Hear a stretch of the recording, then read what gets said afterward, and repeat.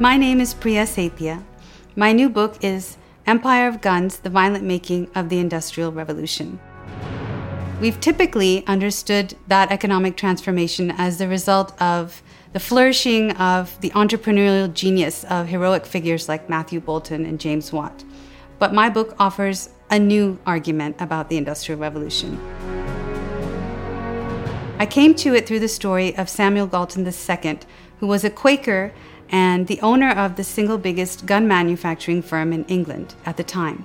He made the point that there was little he could do as an economic participant in the industrial economy around him that would not in some way relate to war.